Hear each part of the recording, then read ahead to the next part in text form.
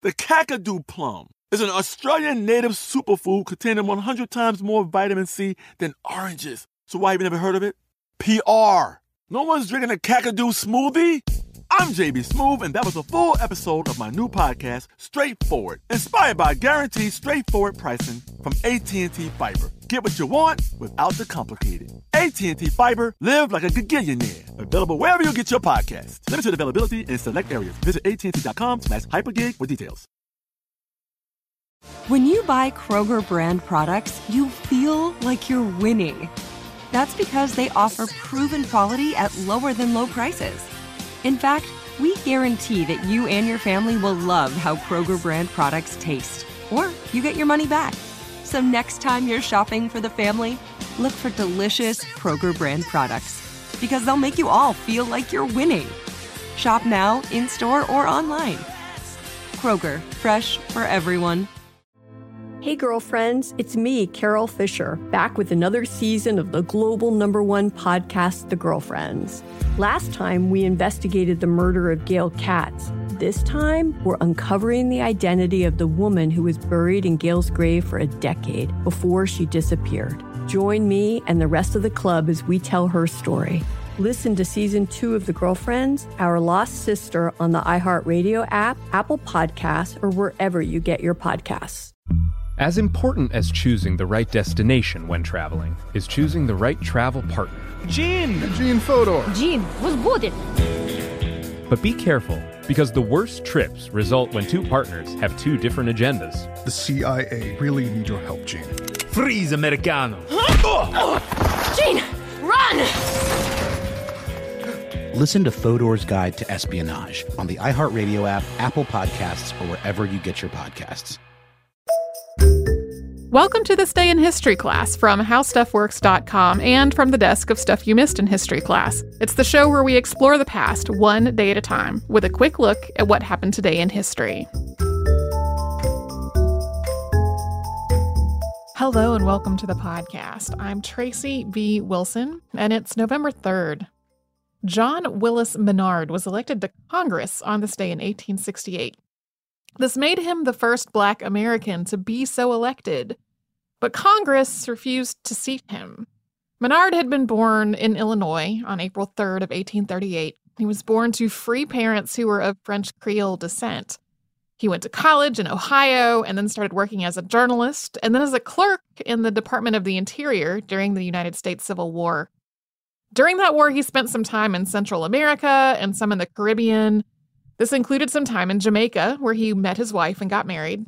He also took part in a rebellion there, after which he was deported to the United States and he moved to Louisiana. Once he was living in Louisiana, he established his own newspaper. It was called the Radical Standard, and it was a huge advocate for civil rights causes. Louisiana Representative James Mann died in office, and a special election was held to fill his seat.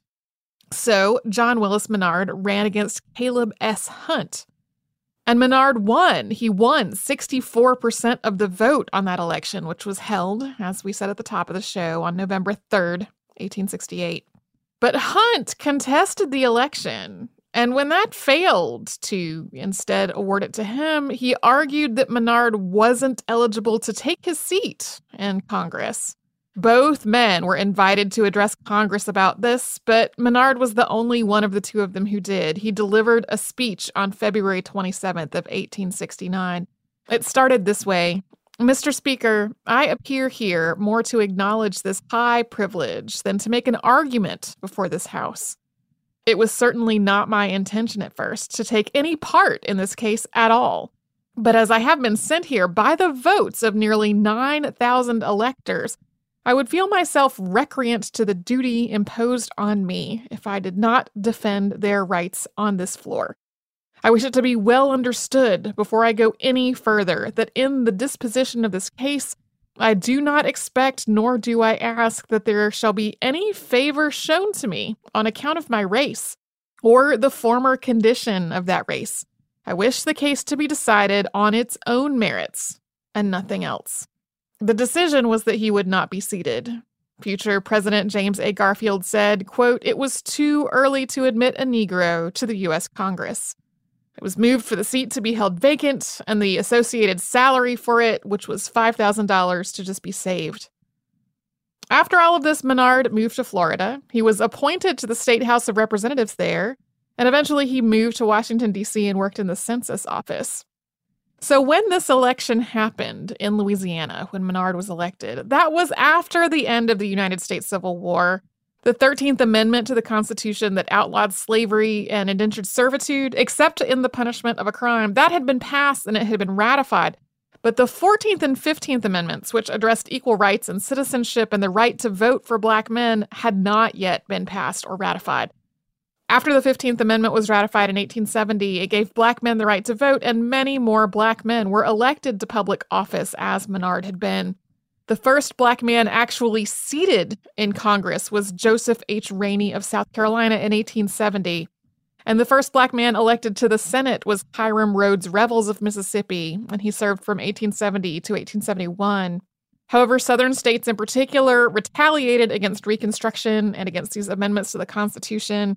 One of those retaliations was discriminatory voting laws and Jim Crow segregation. So by 1887, after these initial advances in getting equal representation for men in Congress, there were no Black members of Congress at all.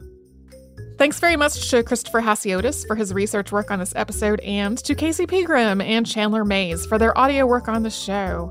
You can subscribe to This Day in History class on Apple Podcasts, Google Podcasts, and wherever else you get your podcasts, and you can tune in tomorrow for a massive military defeat.